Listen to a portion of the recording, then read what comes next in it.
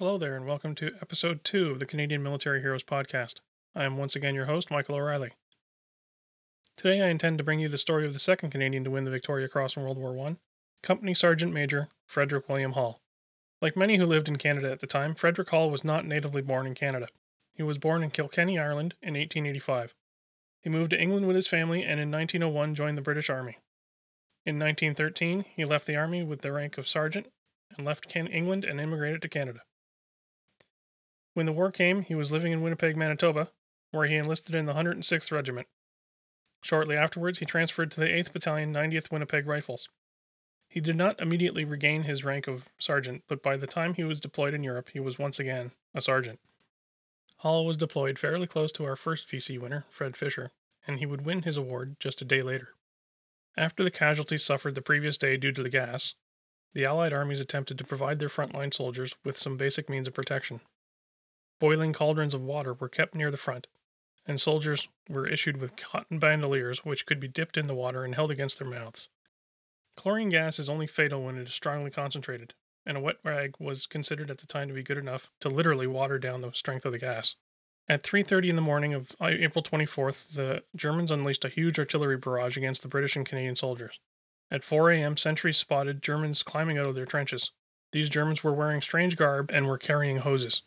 These hoses soon began discharging more chlorine gas, which slowly drifted towards the Canadian front line, all while it was being bombarded by German artillery.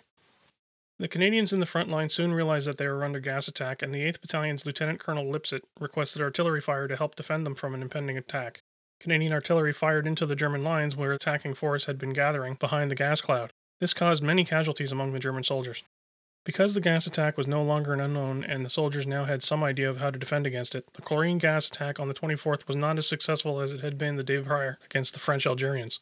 The Canadians that were able to used their wet cotton masks when it was obviously a gas attack. Despite this foreknowledge, not all of the Canadians were able to recognize the gas attack in time or to equip themselves with wet cotton face masks quickly enough. The gas, when it was first released, looked like smoke. It was only as it got closer to the lines did it change color and the awful truth become apparent. 2 companies of Canadian soldiers were almost completely wiped out by the combination of gas and soldiers attacking. Canadians were also poorly kitted out. They were equipped at the time with the Ross rifle, a gun which would gain a reputation for jamming too frequently and being extremely difficult to unjam. Lieutenant Colonel Lipset was forced to deploy his reserve troops to help seal the gap and stop the German advance. Sergeant Hall was among these reserve soldiers. While advancing to help reinforce the line, his lieutenant was shot and killed. Hall took command of the soldiers in his platoon and managed to get them into their places while under heavy attack, advancing 1,500 yards while exposed to enemy fire.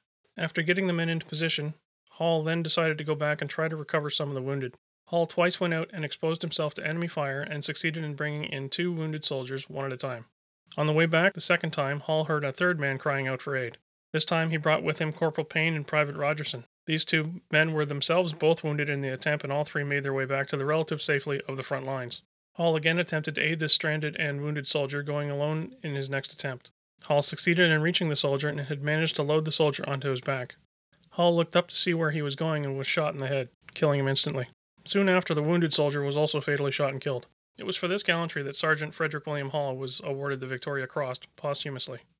Due in part to Hall's actions in leading his platoon after his lieutenant was killed, the Canadians were able to hold the line against the attacking Germans. Hall's body, however, was never recovered. His name is listed among those who fought and went missing in the Meningate Memorial in Ypres in Belgium.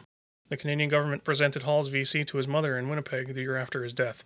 Hall and 2 other VC winners resided on the same street in Winnipeg. In the history of the medal, this is the only time 3 winners of the award grew up on the same street. As a result, that street, once named Pine Street, was renamed Valor Road in 1925, and a memorial was erected. Hall's Victoria Cross was purchased by the Canadian War Museum, located in Ottawa, in 2012, where it is on permanent display. From the citation, on 24th April 1915, in the neighborhood of Ypres, when a wounded man who was lying some 15 yards from the trench called for help, Company Sergeant Major Hall endeavored to reach him in the face of a very heavy enfilade fire, which was being poured in by the enemy. The first attempt failed, and a non-commissioned officer and a private soldier who were attempting to give assistance were both wounded. Company Sergeant Major Hall then made a second most gallant attempt and was in the act of lifting up the wounded man to bring him in when he fell mortally wounded in the head. That will do it for this episode. I hope you will join me again next time when I cover another of Canada's finest.